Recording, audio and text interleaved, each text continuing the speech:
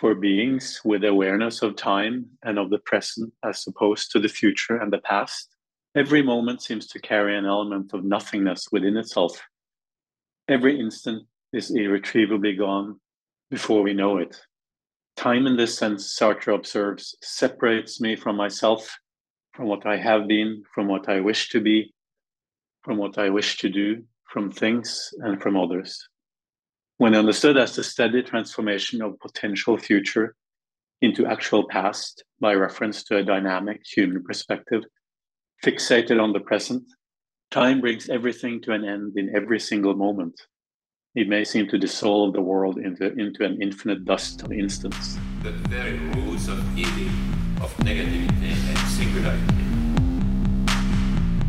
including the ultimate form of singularity, which is the whole state of things, the pure violence without object anymore. This is the typical violence of information.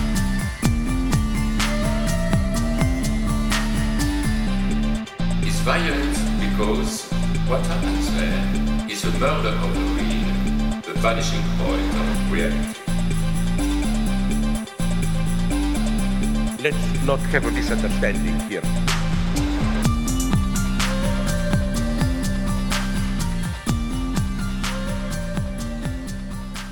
Welcome to this week's edition of the Machinic Unconscious Happy Hour with Cooper Cherry and Taylor Atkins. As always, we are sponsored by the People's Institute for Revolutionary Semiotics. Before we introduce today's guest, we just want to mention we do have a Patreon account, patreon.com/MUHH. Consider tossing us $1 a month there. But if not, if you could perhaps leave us a review on iTunes, either way, we'd certainly appreciate it. But today, Taylor and I are very pleased to bring our guest, Espen Hammer. Espen's main interests include Kant, German idealism, social and political philosophy, modern European philosophy, and phenomenology. Some of the works he has completed are Adorno's Modernism, Art, Experience, and Catastrophe, Adorno and the Political, Thinking the Political, and of course, today's topic of discussion, philosophy and temporality from Kant to critical theory. So, Espen, thank you so much for joining us. And I have to say, what an amazing name. It's almost as cool as Cooper Cherry. No, actually, I think it's better, to be quite honest. Anyhow, you don't know my welcome father's to... name. You don't know my dad's name. What's your dad's name? It is, in fact, Thor Hammer. Oh my. Incredible. Actually, my dad's name is also Cooper, so. Well, Thor Hammer, I feel like that's just almost too good. Right? It's powerful. Yeah, I mean, that's... Philosophizing with a hammer. Well, no, of course, yes. Philosophizing with a hammer is I'm sure Espen, you've heard that one before or thought about that one. That's right? my motto. Yeah, there you go. Exactly. Espen, I know you've edited a number of works too, some of them you reference in the book, particularly on German idealism. And I guess I was curious about, before we ask you about your origin story, because we do like to ask our guests about sort of how they got into philosophy and all of that. Before you do that, and I'll give you a second to think about maybe something interesting you can tell our audience about just what it was for you that got you into philosophy. I just wanted to know, on a technical level, what goes into editing volumes? Do you go to a press and kind of say, I have this idea, or are you contacted and sort of told to be in charge of this, or is it kind of something in between that? I think both. I mean, sometimes you get in touch with publishers, editors, and you have a conversation with them, and people start tossing up ideas. Right. And you realize this might be a project worth undertaking. That was the case with the volume on idealism from 2005. Mm-hmm. I also co-edited a couple of volumes on critical theory, on the Frankfurt School, and on Adorno. And they were also the result of a certain while of conversations with editors who became interested. It's a little hard for me to say exactly which side initiated the idea first, right, with conversations. But I find editing volumes to be, I mean, it can be a lot of work, but it's also, I find it an incredibly interesting and rewarding type of activity. Like, you really get to work with other philosophers very closely over a long time, and it's stimulating, I find, I mean, intellectually. you can imagine it's kind of like an extension of a conference type format. If you think about it, it's taking that further, formalizing it, and also putting it in a format that can take it outside of that spatiotemporal instantaneity and allow others to participate and learn from what may not be further disseminated. So I think that it's a really undervalued, or at least maybe perhaps underappreciated aspect of various whatever discipline is under consideration.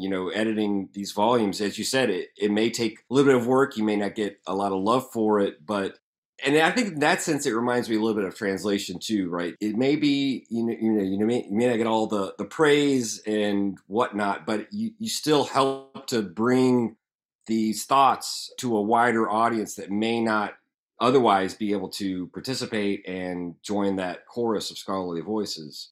Absolutely. And obviously, as you know, many of these volumes have an origin going back to a conference, and people start thinking, hey, these are actually really good papers. Why don't we see whether we can turn this into a volume and have people revisit their presentations and, build them up to complete articles that can be published in a volume. And sometimes that can function very well. That's exactly right. And 2 questions, and we can tackle them one after the other. But I mentioned we do want to hear about, we love hearing from our guests just what inspired them to, as I kind of say, get into philosophy. What there could be a serendipitous moment, some kind of fortuitous encounter.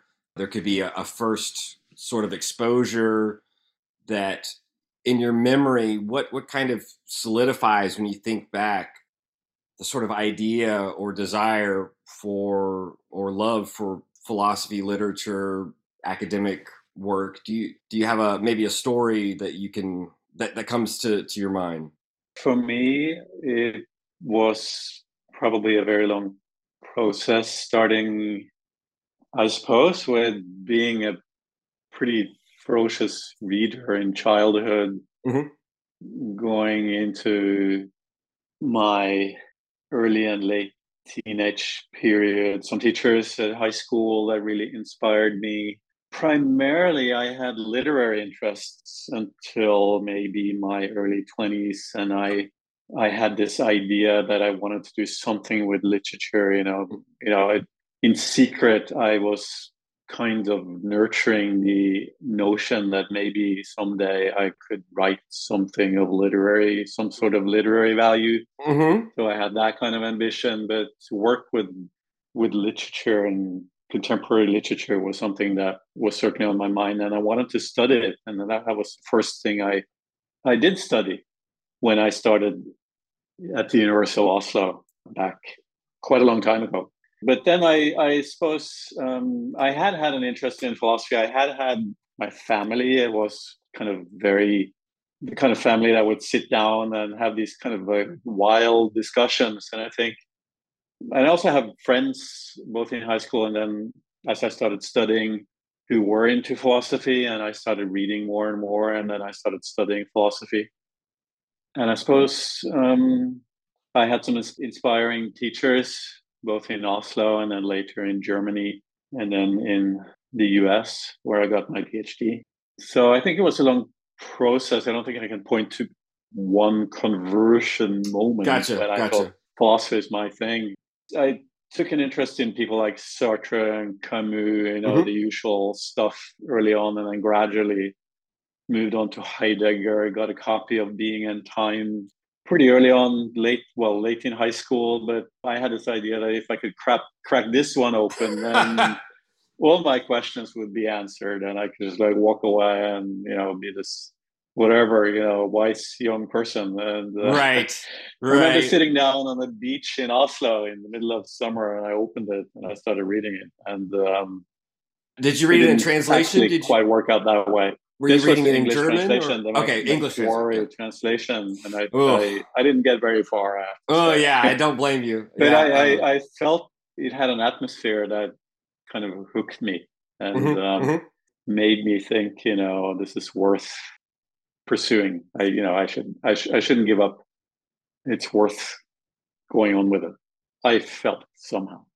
Yeah, it's interesting you mentioned Sartre and Camus because you're talking about this transition from literature to philosophy, and if you think about it, they're two prime examples of thinkers who kind of excel in both categories. Obviously, Camus' novels, philosophical value. I know sometimes they're perhaps underappreciated for their philosophy side, but still it bears witness in terms of the movement of existentialism. But obviously, Sartre kind of participating in and out of either ones, although some of his more philosophical works, like the Critique of Dialectical Reason or Being and Nothingness, perhaps aren't as literary as his other works, but still, it still bears merit. That's interesting that those two are the ones that stick out to your mind, or those who participated in the literary arts.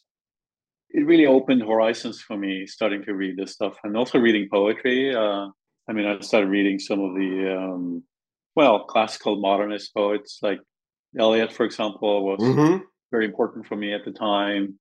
But what I think I experienced was a kind of freedom. It was possible to think these kinds of radical thoughts and formulate them in a way that exceeded somehow the boundaries of what I had normally considered to be how one expressed oneself. To see that it was possible to think at this level meant it was a little bit like traveling for me, I think, very early on. Like growing up in Norway, we had the possibility of buying these Euro train tickets. So when I was like 17, I would travel during the summer. I would travel for a month around Europe with my friends and going to various amazing places in Europe. And these kinds of discoveries I also felt in philosophy and literature that really really opening horizons. And there was a certain kind of freedom that was presented to me, a kind of a freedom of thinking, freedom of intellectual life, and the life of the mind, which just hooked me, I think, very powerfully. That's something that I have to be a little envious of, because when you talk about spending time at university in Germany, it's, for me, that sounds, someone growing up in the United States, that sounds like something exotic. But as you're saying, it is actually something part of your life. Traveling through Europe isn't so out of the ordinary. I think that that's something to be a little envious of, I will say. And it puts a little perspective, this notion of whether it be voyaging or some sort of, as a Deleuzian might say, a kind of nomadism, I'm a little envious of that. Well, traveling in the US can be amazing too. But I was really fortunate to be able to travel in Europe at such an early age and basically do it like on my own and with my friends and just decide where to go and what to see and do was something that I really, in hindsight, think of as extremely valuable. And I hope young people can do this still. What I enjoy about asking this kind of question of sort of asking for a sort of narrativization as a segue into the conversation is that it kind of puts in perspective, let's say, the opening chapter of your book, which focuses a lot about the role of narrative and the ways in which we experience and deal with and frame temporality. I thought that was an interesting, perhaps methodological opening to the work that helps to set up the rest of it. And specifically, I know that, Cooper and I, we talked a lot about chapter 2, but I think it just helps put in perspective the function of narrative, the function of putting in perspective that is essential to any sort of way of dealing with temporality, specifically in the mode that you're interested in modernity. But before we get into the work, the one that we both wanted to discuss with you, I would just ask if you can tell us a little bit about the genesis of your research or your interest in this, in your book on philosophy and temporality, from Kant to critical theory. Is this something that you've always been interested in? I know you've published recently on Heidegger and boredom, which is one framework within which temporality is expressed in modern philosophy. But I guess I just wanted to give you a chance to maybe tell a little bit of your interest going into this writing. Yeah, I think I had kind of two interests in philosophy that prepared me for this. One was this kind of abiding interest in how philosophers, especially in the European tradition, have been thinking about modernity all the way, from the Kant Hegel material and all the way up to the great 20th century European thinkers who all sort of been reflecting on what it is to be, living in modern conditions. Its challenges, its differences from pre-modern arrangements and orders. Some of them obviously have had a pretty bleak assessment of modernity, as you Right. know, Heidegger and Adorno, for example.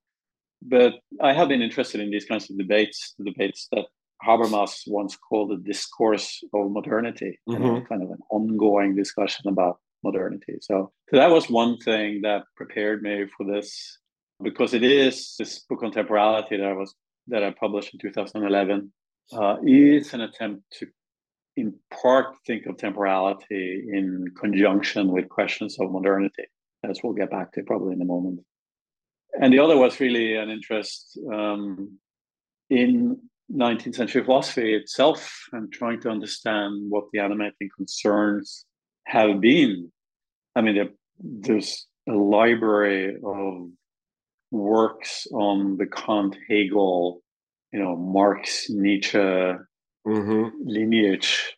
But I'm interested in finding new ways of looking at these classics. It struck me that they all have a kind of opening for the question of temporality. And sometimes I would think most of the times when people encounter these thinkers, they think of their contributions to temporality in a relatively narrow sense.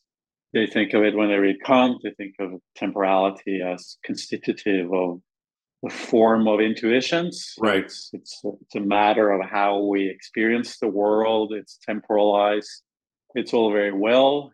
But I try to open this up a little bit and try to also think about other texts by Kant and also Hegel and other Schopenhauer and Nietzsche and so on, in terms of how they think about temporality in this kind of modern framework, in this discourse of modernity. So on the one hand, the whole discourse of modernity as such, and on the other, what's going on in this 19th century tradition.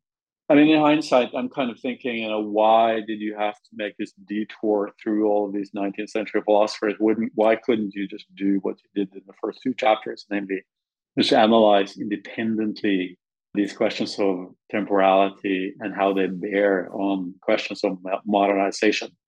But I just found that what people like Hegel and Nietzsche and so on and so forth are saying about this is just so powerful and interesting and worth revisiting. So that's what kind of made me prepared for this specific book. But time itself, temporality itself, was something that I would say I started to be attracted to questions about temporality around 2005, in part because I find these questions very intriguing and interesting, worth thinking about. Time itself is a complete chestnut, very, very hard to come to grips with philosophically, and philosophers have grappling with questions of temporality ever since antiquity. Very often, not just in terms of metaphysics, but in terms of questions of how should we live and what is a human life? How should we aspire to any kind of good life given various kinds of temporal conditions? So those are some of the things that kind of like prepared me for this book. In a certain sense, you could have titled your book Philosophy and Modernity, but on the other hand, it seems like modernity is merely the, not to kind of pun, but the mode or modality within which temporality is kind of focused and highlighted, where really it's to a certain extent, modernity is kind of the inflection point for a lot of the thinkers that you bring into the dialogue. And you're right. I mean, you asked this question. You could have continued the mode of thinking that you highlight in chapter 2. But on the other hand, I think that it's important to bring in these thinkers into the conversation, and not to do so could also have the same kind of question that people might be begging to ask is, well, why did you leave out 200 years of contemplation on this subject? So I'll just say that in that sense, it's definitely important. And there was some, in terms of the thinkers, there's so many places we could start. So I'll leave that for a moment. But I will say one of the interesting things, because I mentioned your recent paper showing that you're still thinking about these things, but perhaps have been thinking about them for a long time, on Heidegger and boredom. When you discussed boredom, I thought it was really interesting because one of my professors at Emory was Elizabeth Goodstein, and you brought up her work because I know she's written at least one book on boredom. I don't know if she's written about it again, but she's obviously written on boredom in philosophy and literature and talked about Heidegger. And so seeing some of those themes come back was really interesting, and definitely, in terms of an effective modality of modernity, it was kind of interesting to see that focus, because sometimes we might think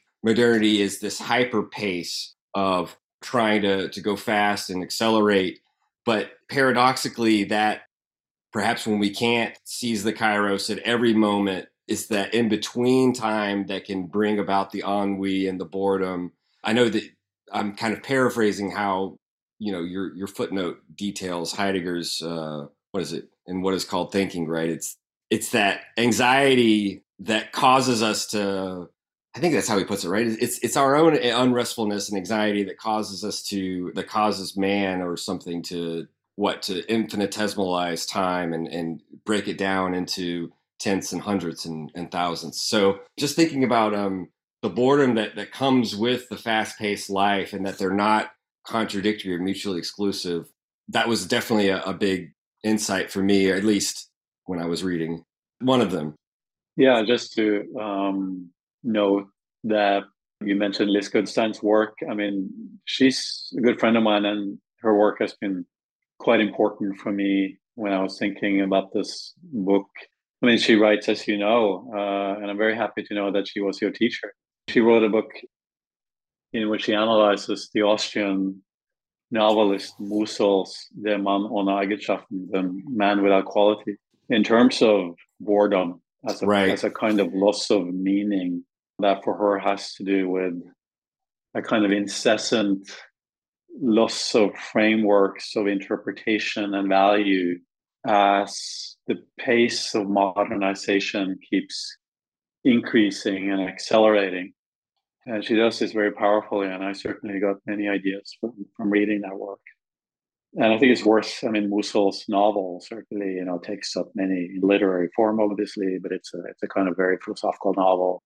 Takes up many of these more existential questions to do with temporalization that I try to deal with in the book, but that obviously Musil, manages in this extraordinary way to make vivid in the novel. It's really worth reading who are interested in these questions. I'm glad you brought that up. I know that's something that Cooper and I have with past guests. It's been brought up, but hearing it brought up again as this refrain, something to read. We're always looking for recommendations especially for literature, because so many times we kind of focus on the philosophy side. It's important to remember the literary, and that was something that was refreshing about even though the philosophers are the main, so to speak, targets of conversation in the books, at least for the chapter headings, you don't shy away from various literary authors. Obviously, Goethe comes up, Baudelaire, these other thinkers that are either sort of at modernity or sort of in the peak of its self-definition, or it sort of reflects upon what you said earlier about your sort of your interest in literature and how that kind of spurred you onto philosophy. And so you haven't, it's sometimes easy to focus on one or the other without bringing them into dialogue. And I thought that was that was good of you to remember that obviously they're contemporaneous and they share conceptual spaces to a certain degree. And I found that refreshing. In this case, it's definitely worth looking at some of the literary works that, and there are plenty of them that do seem to, bring up various questions to do with temporality. You mentioned Baudelaire, in some of the poems of his, he's interested in this particular kind of urban experience of the moment that is forever irretrievable. Meeting someone or being exposed to someone in the crowd. This is a kind of an eminently kind of Baudelairean type of experience. And Walter Benjamin also is interested in the crowd and these moments when you're realizing that this is someone you will never see again, or this moment is forever irretrievable. And it's as if modernity, or the kinds of social forms we have in modernity, sometimes deprives us of the possibility of holding on to things, because the speed of experiences and the speed of transactions tends to be very high. People who live in New York, the amount of people you are exposed to every single day on the street, it's worth pausing for a moment and think about the implications of it, and what it actually means to meet that many people that you will never ever meet again in a day.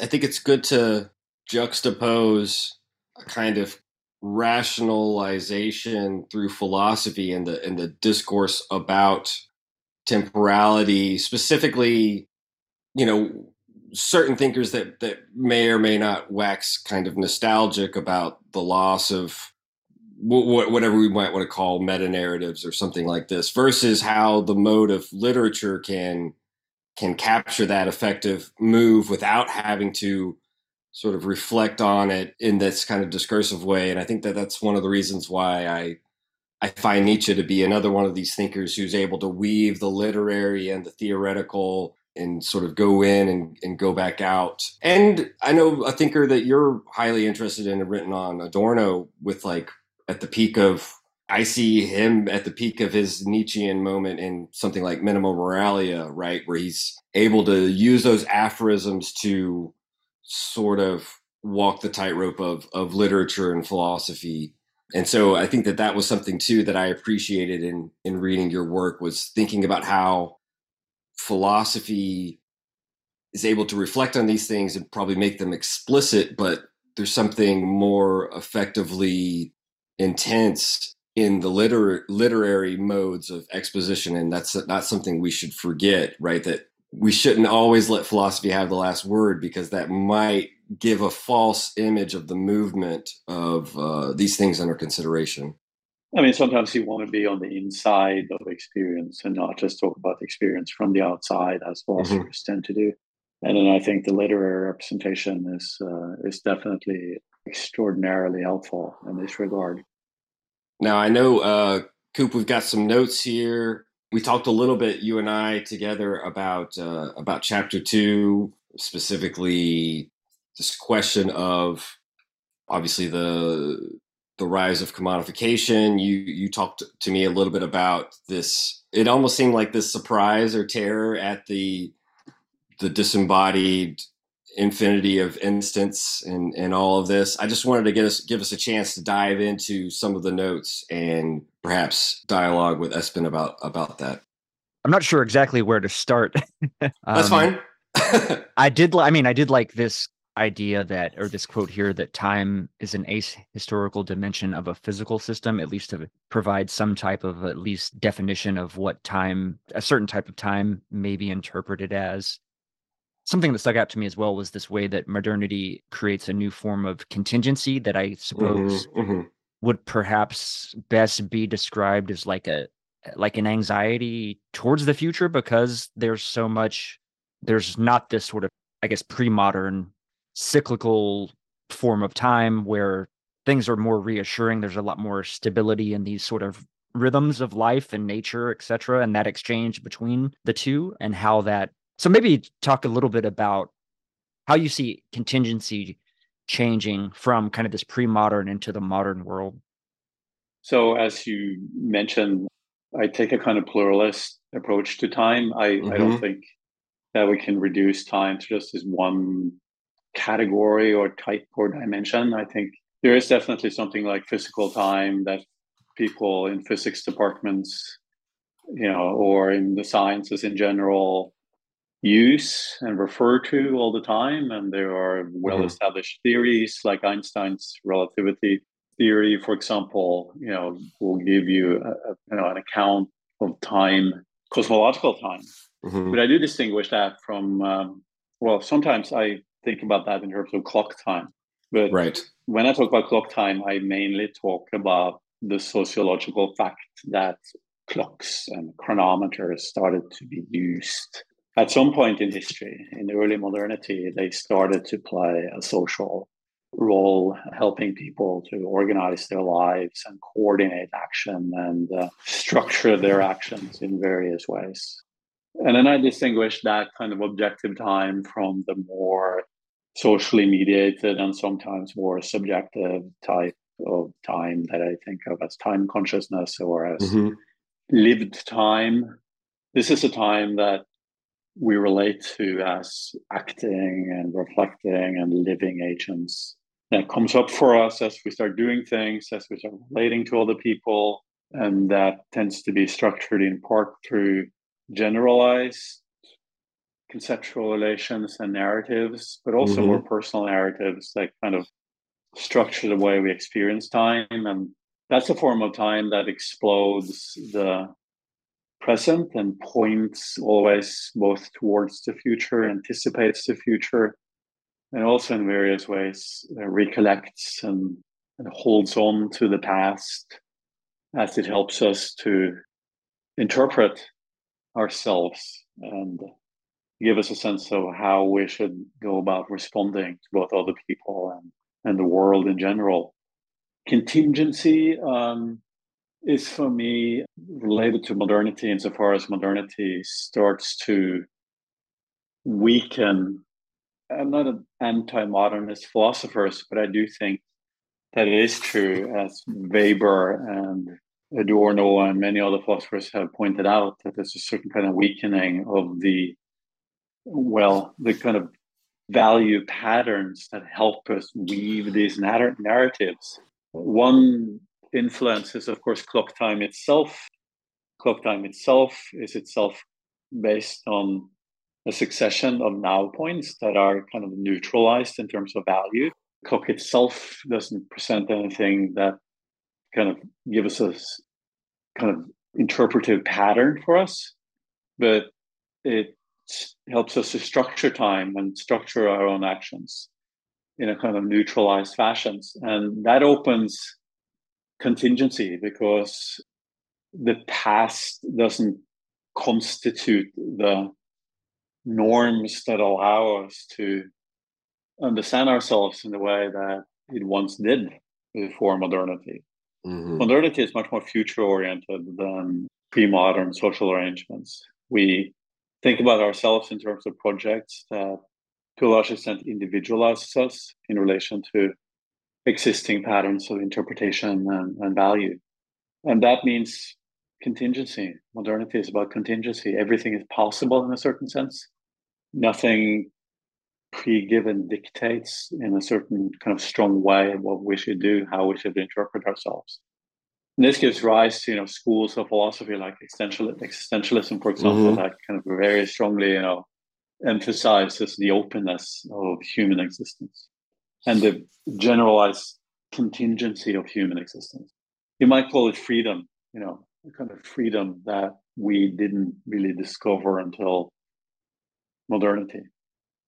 Well, what does it start? Says we're condemned to be free. That way of capturing the, as Coop brought up too, this anxiety that's nascent in the acceleration of technological progress, et cetera. I mean, and you said that obviously you're not anti-modern. You show this in your way of framing Simpson and the kind of neo-Aristotelian attempt to sort of reverse the futural-oriented aspect towards sort of recuperating some sort of I don't know, historical meta-narrative that values the past over and above. Because I at least appreciated your use of Habermas to kind of bring out this fact that if modernity, one of the things that it means is sort of kind of faithful to the Kantian lineage, I think, of what is enlightenment is not to let our sort of beliefs that we might cherish and value and give sort of authority to, not to leave those unquestioned. If we can't do it all at once, still there shouldn't be any sacred cows left or any like idols left unhammered, so to speak, right? And this kind of Nietzschean notion of the twilight of the idols and testing them out and making sure that we don't leave something standing or leave values unquestioned or untested that would have authority in themselves. I thought that was kind of an interesting way of doing it. But I guess I'll just say, and I'll throw it back to you, is you frame your concerns, but what I like is your relentless pursuit of nostalgia and hunting that out, right? Because the way forward is not to revert back inside or turn backwards and become nostalgic, because that itself has perhaps even more dangerous consequences that can, obviously we can see them in the rise of various fundamentalisms and nationalisms and whatnot. I mean, in the large scale, but it can also be disastrous for and paralyzing for individuals too. So I think that's part of the, let's just say, cautiousness perhaps that I see in your approach. The introduction of clock time sometime in, let's say, the early 18th century, it started to be the dominant way of temporally interpreting oneself in a social setting, So in other words, people started carrying watches, they started consulting with their watches, they started worrying about time and not having enough time. Mm-hmm. But they also were able to introduce a certain kind of quantitative and also calculative orientation thanks to clock time. You could plan and organize your actions and the future in a much more exact way than previously. Not just because your interactions with others could be more minute and precise, but also because the plans you lay can be organized precisely in terms of these quantitative steps. A commercial attitude to problems and life started emerging, with the rise of the bourgeoisie. And Max Weber, I think, was absolutely right in pinpointing the centrality of clock time in his study of Protestantism and what he called innerweltliche Askese, the kind of inner worldly ascesis, or ascetic attitude that he refers to when he starts thinking about this commercially oriented bourgeoisie that started emerging. And these are people who don't really consult how they should act in terms of tradition so much, but they're interested in breaking new paths and inventing new ways of acting that will tend to be more profitable in various ways. I mean, this is also the rise of capitalism.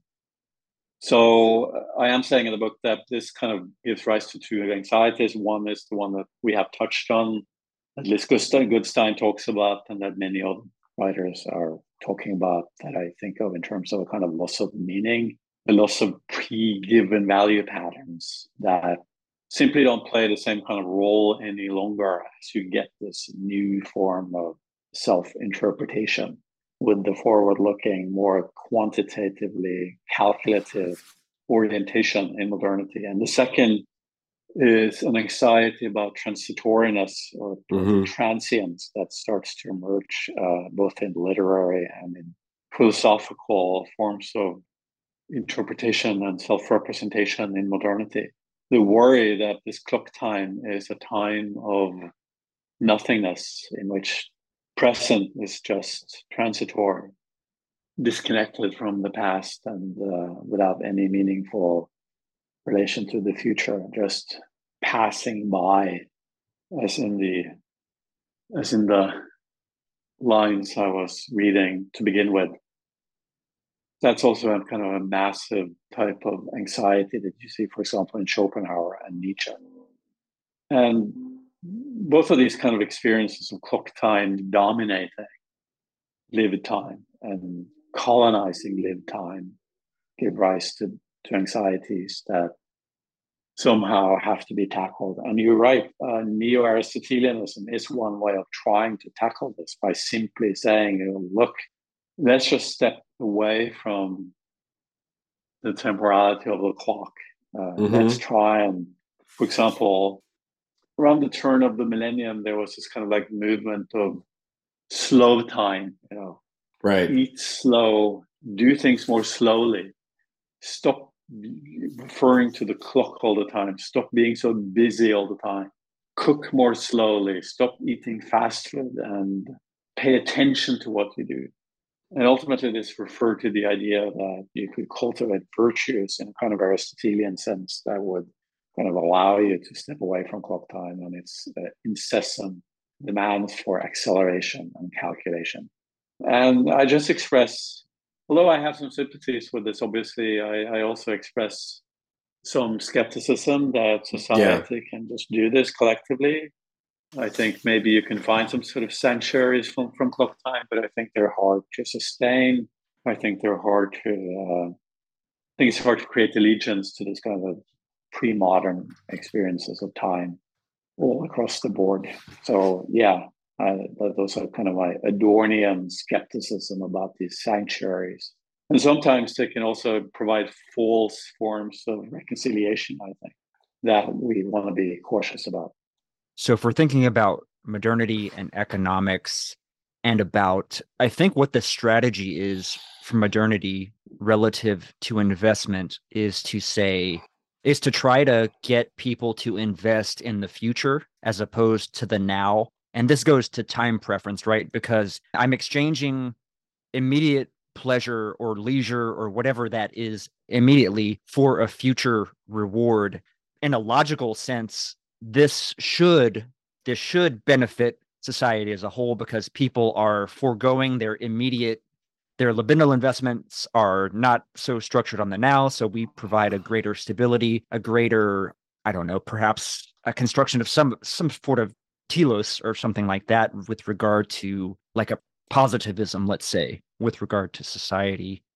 It's funny that sort of backfires, right? Because of I think the acceleratory nature that instead of taking these longer and longer views of society relative to libidinal investments, it's now we're on the quarterly, right? Where it's the reverse now. It's like the immediate quarterly return takes precedence over this longer term logic that I think that perhaps modern economics was kind of striving for, if that makes sense. From all of this, from a kind of sociological perspective, I don't know if that generates any comments or thoughts on your end, but this is something that kind of jumped out at me after reading the chapter. Yeah, there's a German social theorist, Hartmut Rosa, who has written extensively on social acceleration. And I think he has been able to show quite compellingly that there has been since the onset of, processes of modernization in various dimensions in, let's say, the late 17th century, accelerations taking place. Life keeps accelerating. The speed of transactions, the speed of information processing, the speed of political and social change in general, it all keeps accelerating. Think of information, for example. It's pretty obvious that we keep processing more and more information. The speed of the processing of acceleration keeps accelerating all the time, incessantly. As many people have noticed, how are we supposed to be able to process or experience in the kind of the meaning of the German word Erfahrung. How are we going to really be able to process and take on board all of this? Walter Benjamin writes about how information undermines, for example, the possibility of genuine experience. He has in mind social experience in general, but also literary experience. What happens to narratives or storytelling is his big question in his essay on the storyteller, with the extraordinary kind of like impact of information. The Germans call this Erlebnis, and Erlebnis, are just these episodes of isolated informational impact on the mind. And as we all know, with phones and with the internet and so on and so forth, yes, we expose ourselves to tremendous amounts of information, but in the next moment, we have forgotten everything. It's just, do you really remember everything you scrolled and looked at yesterday? Probably not. But we keep moving forward. We keep accelerating. We keep throwing ourselves into the future, looking for more and more these episodes of experience, which isn't more than quasi-experience because disconnected from all existing patterns of interpretation that we can think of. I think that and this creates a certain kind of emptiness, a certain kind of nihilism, and a certain kind of loss of meaning. Modernity is radically futuristic or future-oriented, and I think that is true even more so today than 100 years ago. Just in terms of commerce, yeah. Just in terms of commerce, I mean, I'm 40, and to just go, looking at the historical development of commerce, when I was born, you might call Sears catalog, place an order. Then we have late 90s, we have websites we can order from. Now we have our mobile phones, so we can buy now with the click. So even in that span, you can see like this tremendous compression of time express itself there. Absolutely extraordinary.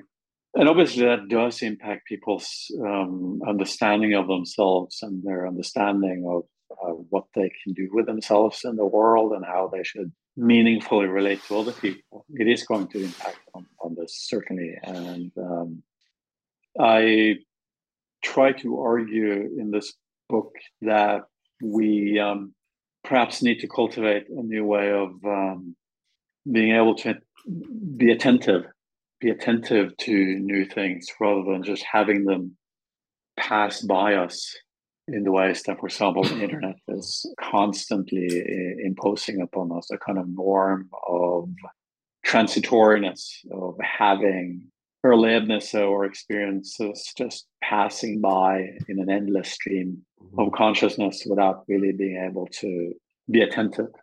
But how should we cultivate this form of attentiveness? It's certainly not easy to think how we should do that given the media in which we experience the world today, especially, of course, the internet. There's not enough time to collectively process any of the information at all. So it just picks up the speed, but there's no actual meaning behind it. That's right. Yes. I think the anxiety that modernity generates, I think about this a lot, is how it brings up or it intensifies the notion of wasting time, even relative to enjoyment, right? Because now, let's say you go on a vacation, you have your weekend, etc. You can now feel guilty that you haven't achieved whatever projects you wanted to get done over the weekend, or on your vacation, you didn't get to do everything that you set out to do. So there's almost this kind of weird relationship where it's an anxiety of like, as a being, I have this finite amount of time. I'm pressured to be wise in how I invest it. But even when I invest in something that is a waste, in quotations, that can still generate this guilt that I have this kind of productive pressure that is placed on me. And I don't know if that would be time that's pressuring us or what that force would be, but I don't know. I just think that's interesting relative to anxiety and contingency, because we don't know. It's this question of like, our contemporary moment. It's like, do I need to invest in my future or will climate change, devastate society, right? Like, what's that time scale look like? That, Right. how am I going to invest in my future? Am I going to buy real estate along the coast or in an area that has a very arid climate or is projected to have one, etc.? So these questions become a lot more pressing and dominate. Just to piggyback, and I'll throw it back to Espen, this question of clock time, I kept thinking of the doomsday clock, which is supposed to be this representation, right, of humanity's or even life in general's viability. And there is this sense in which that is in the background too, looming more and more heavily in terms of, as you said yourself, Espen, if modernity is characterized by its futurality, with that hanging over us, impending, it does tinge that with a new kind of anxiety, right? Maybe it's actually the same anxiety just taken to a fever pitch, or it could be perhaps it's crossed the threshold where it's no longer about degrees, but it is actually different in kind. And if I had to qualify something as postmodern, perhaps that anxiety could qualify it other than a degree of acceleration. But I guess that would, sorry, Coop, I said I was going to piggyback and I kind of hijacked it. Anyway, Espen, I'll let you respond. You're onto something important here. If you think of sort of classical modernity, late 18th century, 19th century, most of 20th century or first half of 20th century, this idea of the future as having a kind of priority both in people's private lives and also collectively, socially, I think seems to have been absolutely central. And time, thanks to the clock, could be commodified in ways that it couldn't before modernity and the prevalence of clock time. So we had this kind of like questions about time is something you invest in, but on the other hand, there's a goal down there somewhere that you want to obtain. So you want to move through this commodified time as soon as possible. But then on the other hand, it is commodified. So in a certain sense, you never have enough time, and you're worried that you will always need more time because time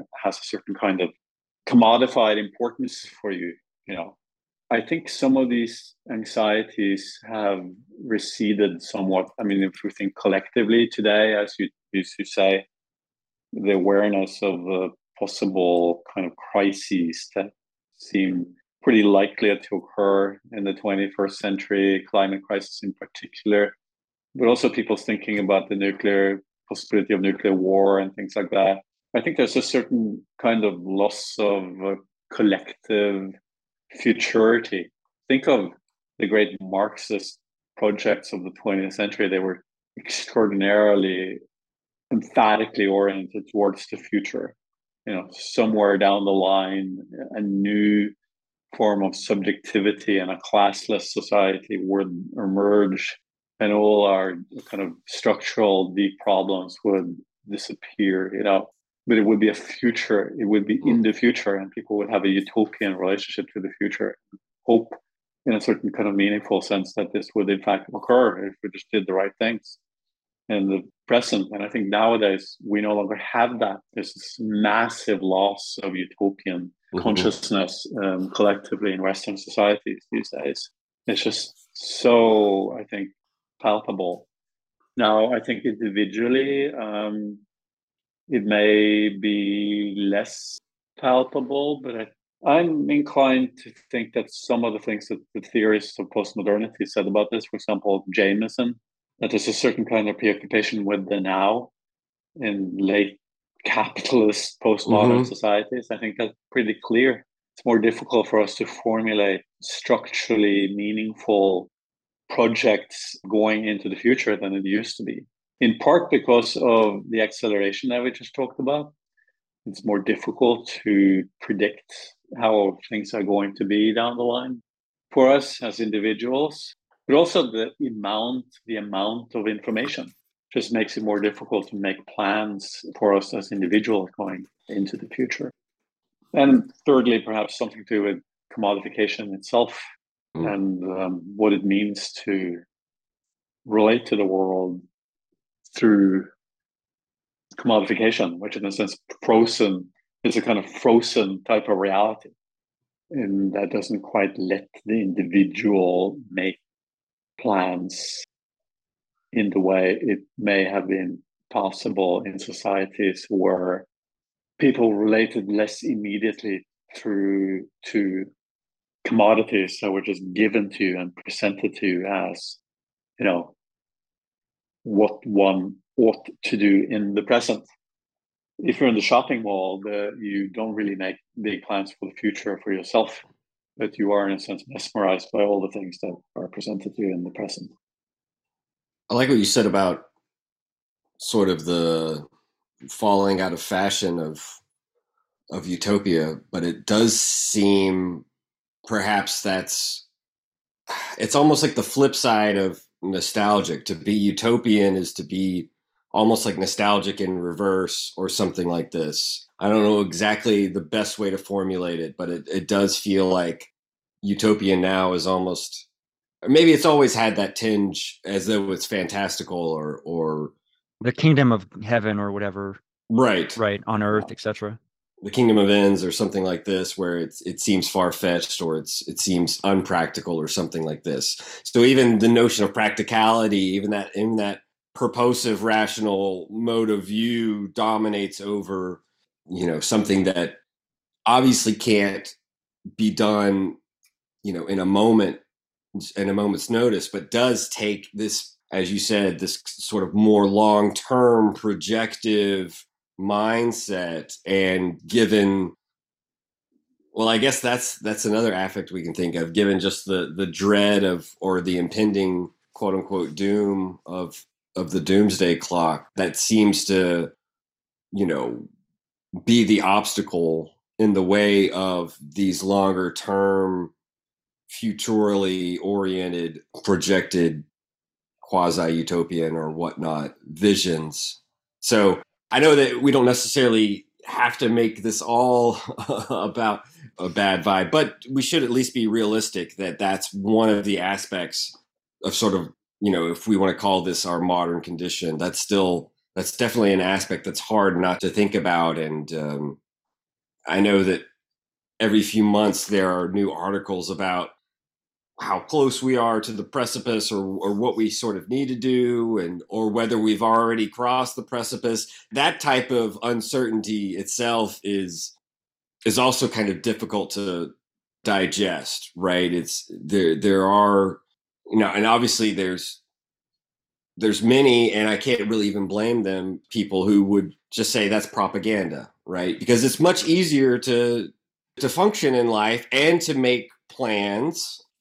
Obviously there's a certain arrogance in any plan making, right? Because providence can ruin those plans, but to continue living without, well, I guess metaphorically hiding your head in the sand and not dwelling on these things, that's how most people go about their daily lives. And I'm including myself in that, because to function, that sometimes too has to at least momentarily be repressed or just sort of ejected from consciousness. I didn't mean to ramble a little bit, but I just wanted to throw that out. And no, I mean, I'm associating here, but I think Shishak sort of nailed some of this when he said, the kind of major demand of contemporary capitalism is enjoy. Here and now, just go out and get stuff and enjoy, which is very different, obviously, from the main imperative of classical modernity, which was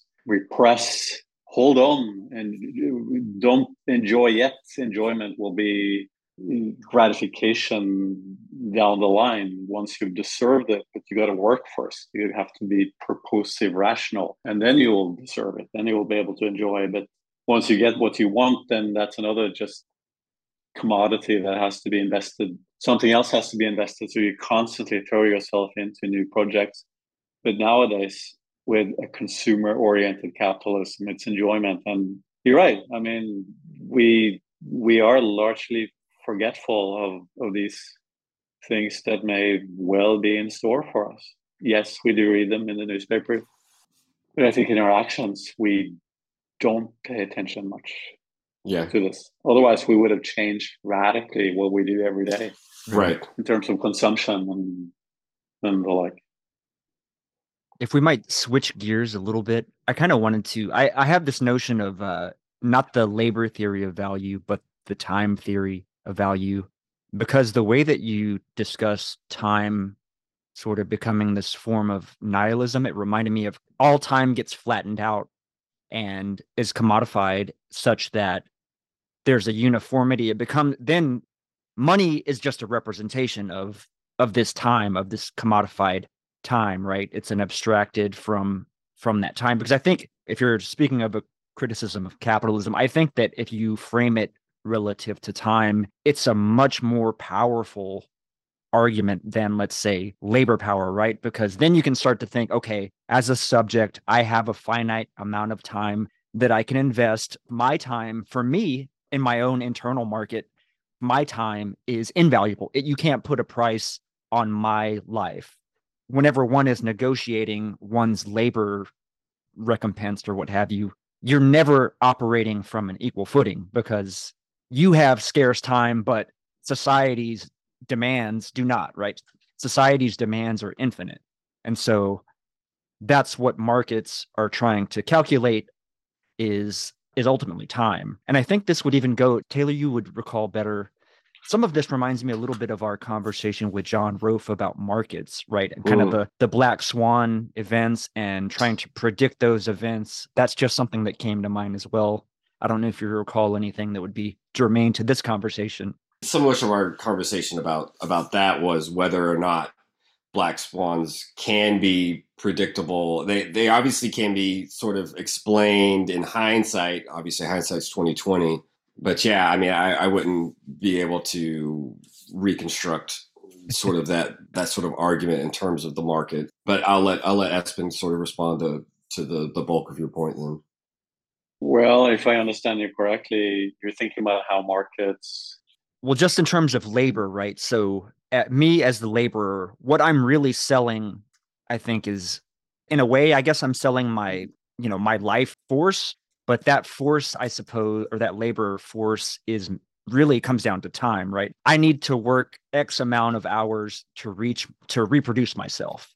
That's at the bedrock, the calculation that's being made by the individual. And I think via the market. The market is trying to calculate, okay, times, and this also goes to investment as well, right? Because investments mature, you know what I mean? So the different scales of mortgages, right? You have a 30-year mortgage, blah blah blah. So all of this calculative, I don't know how to even put a pin on that per se, but so I just think that time is kind of the hidden thing, the sort of base that all of this is predicated on, but people don't really think about it in this way.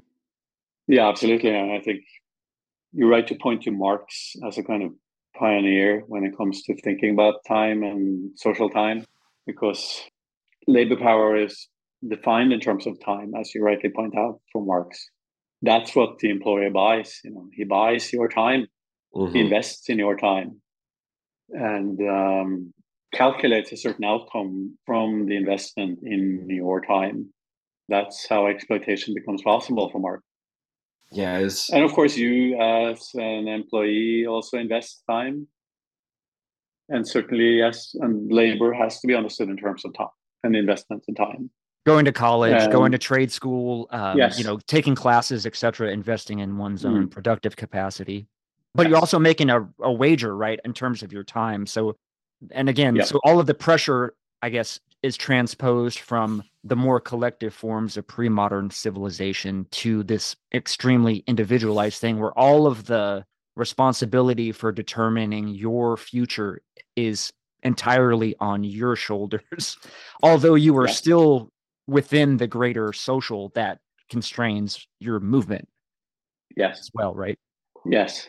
So there is this formal temporal dimension to this, but I'm trying to argue in the book that formal determination, basically, clock time, objective time, is always in some kind of dialectical relation to lived time. Or you mentioned, for example, education.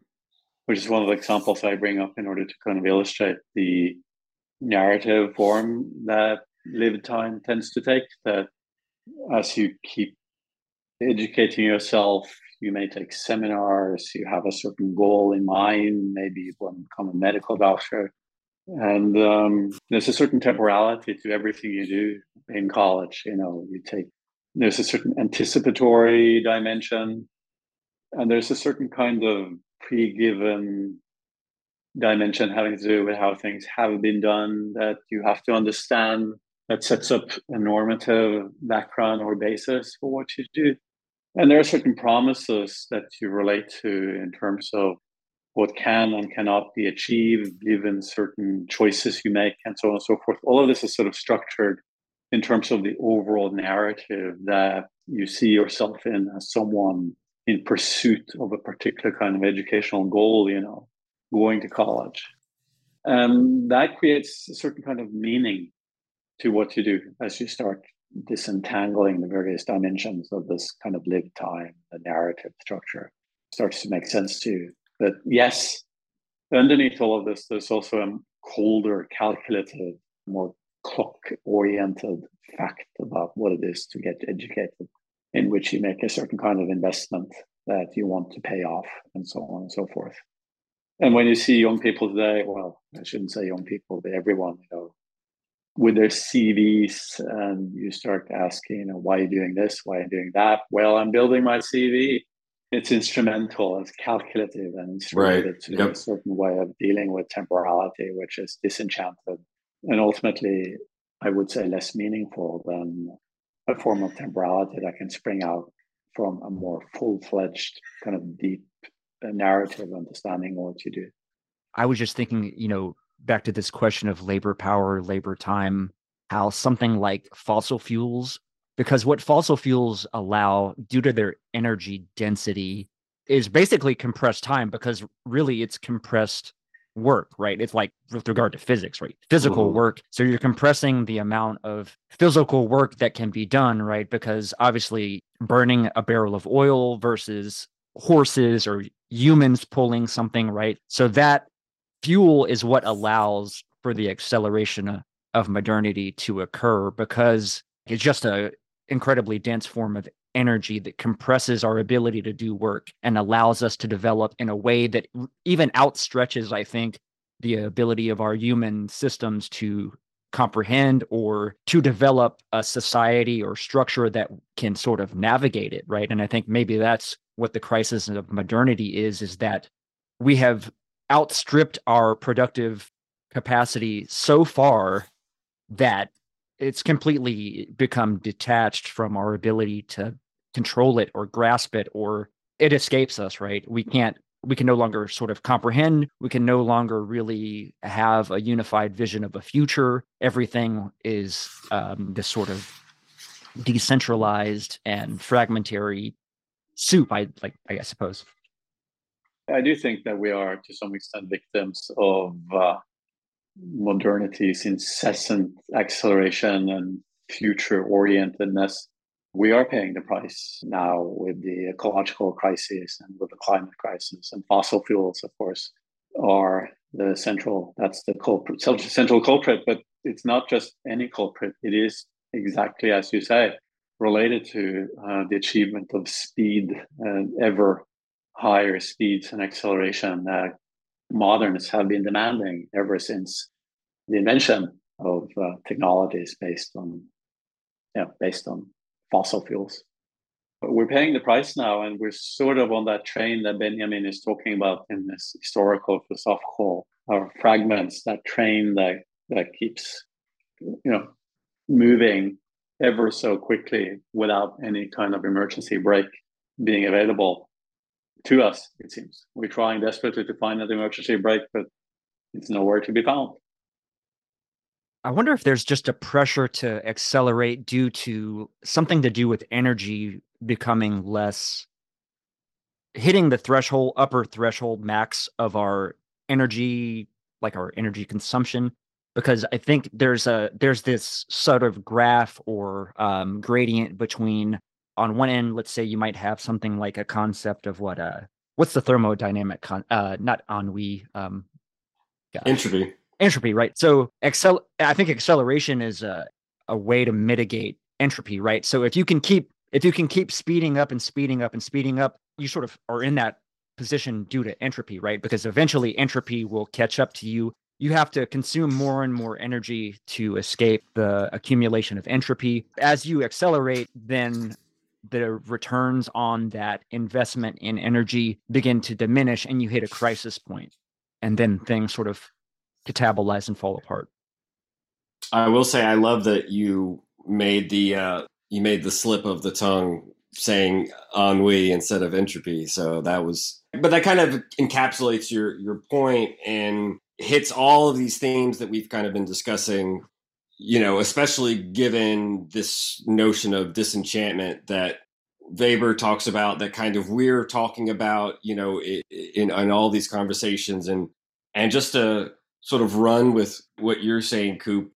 I mean, one of the things that I think about, with this talk about disenchantment is there's also all this talk about reenchantment that we've sort of seen recently. And the only thing that off the top of my head that I kind of think there's a false image of reenchantment of the world is, besides the things we've talked about, like a nostalgic return to some sort of conservative authoritarian past or whatnot, is the flourishing of new age aspects. Now, obviously, there could be here and there forms of holistic medicine or whatnot, meditation, et cetera, that can help certain individuals. But there's the tendency of new ageism to be itself this new trendy commodity, right? It is like it's the most saleable because it seems to claim to give us back this thing that we've inevitably lost. So I just wanted to bring that up. I know that that's not exactly what's being theorized by serious people talking about reenchantment in a way that avoids these things, but I feel like the main commodity of reenchantment is this new age form that I think is also pretty insidious and can take advantage of all of our sort of worst fears and insecurities that we've been discussing.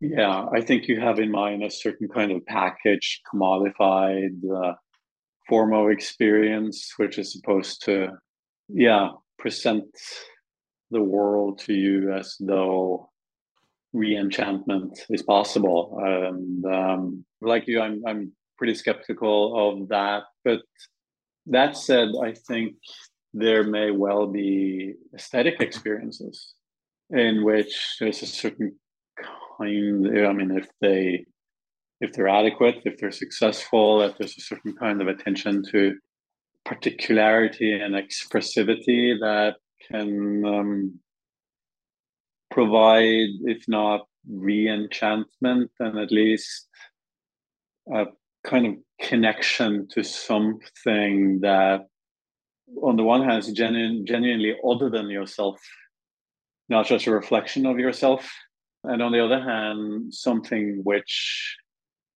isn't just a category of something, but which has a real independent existence that you can relate to and perhaps find some meaning in relating to. I'm thinking, for example, of, artistic experiences like music, painting, literary experiences, in which there can be these kinds of openings towards a form of otherness that can provide meaning that doesn't really fall into the new age category, but which, I mean, Adorno, for example, writes about these moments in Proust or even in Beckett that are moments of suddenness in which you break out of the kind of calculative, everyday, instrumental way of relating to reality. And it seems to me that it's worth thinking about these kinds of experiences. I think they are present in most people's lives in some ways. Going back to this temporality and the kind of acceleratory mechanism, going back to our discussions of Lyotard's libidinal economics and not only the Taoist erotics part of it due to like investments, libidinal investments, but also like the cheesemonger, if you'll recall the story, right? And this goes to my kind of discussion of entropy versus return The on investment. hyperinflation. Exactly, right? because the cheesemonger has to so currency's inflating. The cheese has more value as a commodity, but he's constantly having to run back and forth with the cheese and acquire more money, et cetera, et cetera. So I think that was just something that popped in my head to put a stamp on that kind of notion that I had about time and entropy. Yeah, the volatility is that aspect in the story. Yeah, it's the volatility of the money and the hyperinflation that waste time. There's right? There's this worry that the money he's selling the cheese for is not worth, won't be worth as much as he just got. Yeah, I think that's definitely hitting home in terms of, in another sense, the way in which we know, at least in the States, won't speak for globally, but we know that especially even since the pandemic, the rise in prices, we can call it inflation, but it obviously has nothing to do with the amount that workers are being paid.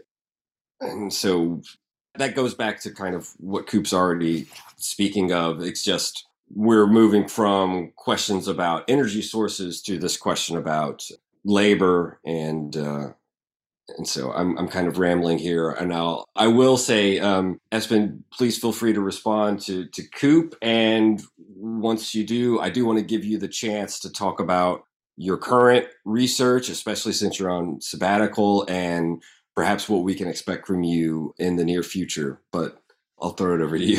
I'm not sure I have any further things to contribute with, Totally fine. regard to entropy. I wonder whether entropy really applies at this level, does it? I mean, it does apply in a kind of objective physical sense, but is it something that we can actually experience? It's a good question. If you read Thomas Pynchon, you will find, some interesting representations of people who, in a sense, are exposed to the consequences of entropy, right? A kind of steady movement towards chaos, and everything dissolves ultimately. And yeah, what am I working on now? I have had a project recently which bears some similarity to this one, in that I have been interested in modernity. I have been interested in the 19th philosophers. That's been centering on religion. That's another kind of somewhat peripheral interest in the 19th century, but it's important in my view, nevertheless, both in Kant and Hegel. Hegel is definitely a very religious Christian thinker. Kant writes his philosophy of religion as a very old man. And then you get the generation of critics, starting with people like Feuerbach and then Marx and obviously Nietzsche. What I do in this book, which is going to come out with University of Chicago Press next year, I'm trying to look at these philosophers' interest in religion from the vantage point of both critique. They're all kind of criticizing a kind of philosophical understanding of religion, a kind of metaphysical understanding of religion.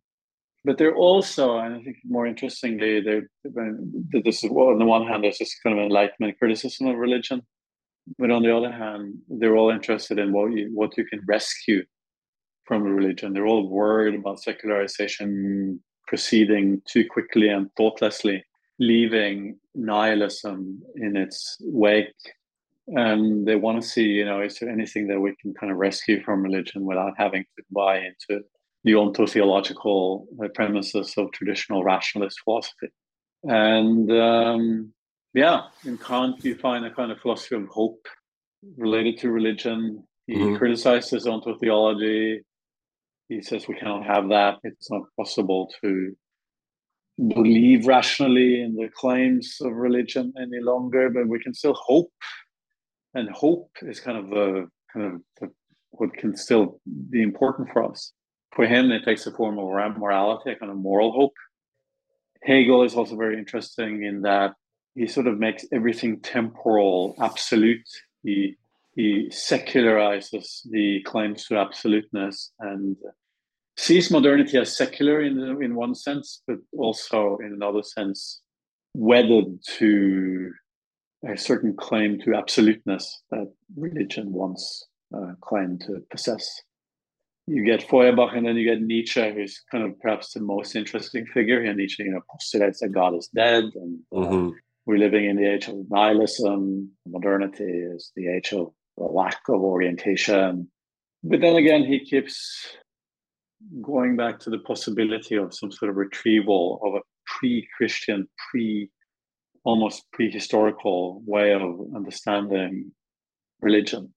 The figure of Dionysus, is important for Nietzsche throughout, which is a figure of ecstasy, of transgression, and of a certain form of exposure to the holy and the sacred, which is extremely radically understood by Nietzsche. He wants nothing of Christianity. He wants an experience of transgression, which is completely different from all of that. And I'm interested in these moments of rescue and recuperation of the religious in this book.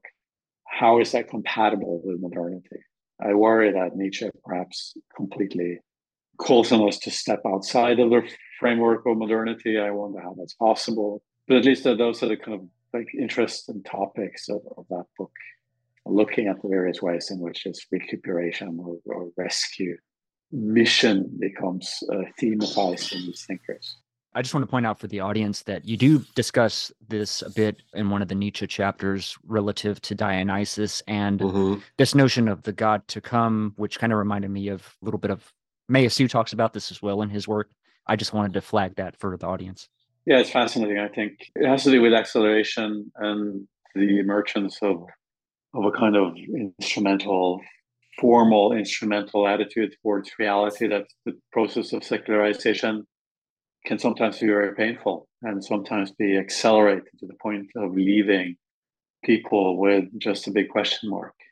And I think some of these philosophers have kind of pointed to ways of rescuing some of what religion was offering people that can, in a sense, kind of slow down the process of secularization and make us land in kind of more soft ways, perhaps, than is otherwise the case. Some of the symptoms of insanity in modernity, for example, the rise of fascism, and nowadays are issues with political right-wing populism, for example, may have something to do with the speed of secularization, that people find these substitutes for religion that can be very dangerous politically. And maybe we should think more about how we can accept that secularization brings about a certain kind of nihilistic loss and think about ways to rescue moments of religiosity that don't have to commit ourselves to something regressive like fascism. Right. I think it can be denied that elements of Nietzschean thinking ended up in German fascism. I think that's true. But I also think there are elements of Nietzsche thinking that perhaps did not get called upon in that kind of massive regressive project that was fascism. There is a selective reading of Nietzsche that can be weaponized in that way. And yes. But I do think it's interesting, right, what Coop brought up, mentioning to the audience and what you're discussing. I mean, obviously, as you said, there's a continuity between the book we discussed today and this one that is coming out, very soon. And I can see, as you mentioned, Dionysus Christ, that signing that he does towards the end of his life, call it madness or not, but there is this, that is an interesting yoking of the names and yeah, I mean, I just think about the process of transvaluation. It sounds like that's something that you're sort of discussing, and that sounds definitely like something that I would love to read about, because you're right. There is this sense, and this is kind of what I was getting at with the reenchantment. There is the sense in which reenchantment can perhaps go ways that aren't merely New Age commodification or a return to regressive authoritarian types of religion, that old time religion or whatever. There has to be modes that could be, whether we call it spirituality or what, there could be these modes that get rid of the pre-modern, or let's say pre-critical religion, right? There's got to be modes of it that can be salvaged, or as you said, rescued. So I find that very fascinating.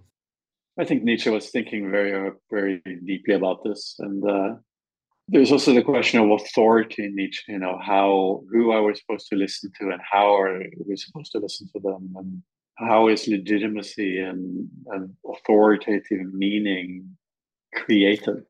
And he certainly has a view that there are these exceptional individuals, these individuals capable of, as you say, transvaluation, radical reevaluations of the conditions of our lives that are supposed to lead us, in a sense. I still think that is somewhat, I think it's somewhat problematic in that it's very based on the idea that individuals can kind of do this through some sort of extraordinary act of will. I'm more interested in, let's say, modes of attentiveness and listening and receptivity. Maybe there's a certain kind of streak of Heideggerianism in me that I think that we have to also be able to pay attention to phenomena as they lend themselves to us and figure out how we can relate to them in a meaningful way. And we cannot do that just through these extraordinary acts of self-resolve that Nietzsche seems to cherish so much. That's a great point. And I suppose, is there anything else you would like to share about any other research project or something you would like to do? Because I want to give you the last word before we sign off. I'm currently writing an essay on the French Revolution and on Hegel's take on the French Revolution. Right. Okay. And again, I'm struck by how some of the same themes come up. Hegel sees, the French Revolution as kind of culminating with the Jacobin reign, and the Jacobins are these kind of radical modernists who want to break with the past, and the Thermidorian year zero is supposed to start. Where, yes, they had some Roman references and ideals, but they were supposed to be used for the sake of throwing oneself into the future in the most radical way possible. And Hegel thinks that necessarily leads to violence. That's where terrorism and fanaticism has its kind of origins. I'm very struck by that. And I'm also struck by how Hegel tries to think about the French Revolution in a more comprehensive manner. He wants to think, what can we do in Germany? How can we bring this kind of the legacy of the revolution to Germany? And when he thinks about that, he thinks about more than the Jacobins. He's interested in a more pervasive form of cultural revolution that would escape that kind of cold fanaticism and radicalism that he sees with the Jacobins. But it would take me a while to kind of tell you what I think about that. But I do see that some of the same themes come up for me. How can we be modern without falling into these traps of modernization? That leaves food for thought to continue thinking about the conversation we had today. And I just want to thank you, Espen, for your generosity with your time. Not to, again, pun, I guess that's the theme, but you were very generous with your time. Thank you for your time, and thank you for agreeing to come and share your research and your scholarship with us. I really appreciate it. And as do I.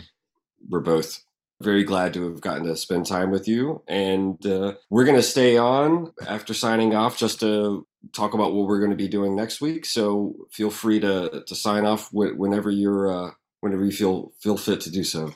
Well, I'd like to thank both of you for a really interesting conversation. I'm going to follow your work for the future. And yes, I certainly enjoyed it very much. Thank you very much.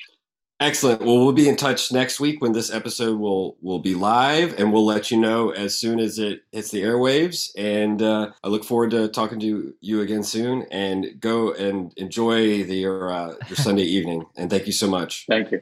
You too. Take care. Once Bye. again, thanks to Espen Hammer for joining us on this week's edition of the Machinic Unconscious Happy Hour. The very roots of evil, of negativity and singularity, including the ultimate form of singularity, which is the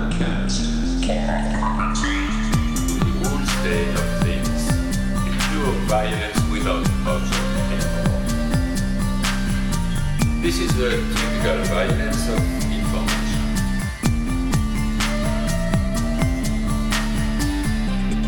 It's violent because what happens there is a murder of the real, the vanishing point of reality.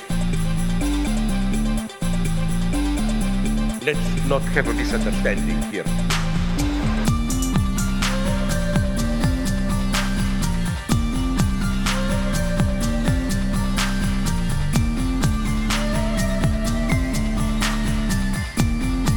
What I meant is the following. With nothing left but recycled, whitewashed, lobotomized people as in Clockwork Orange.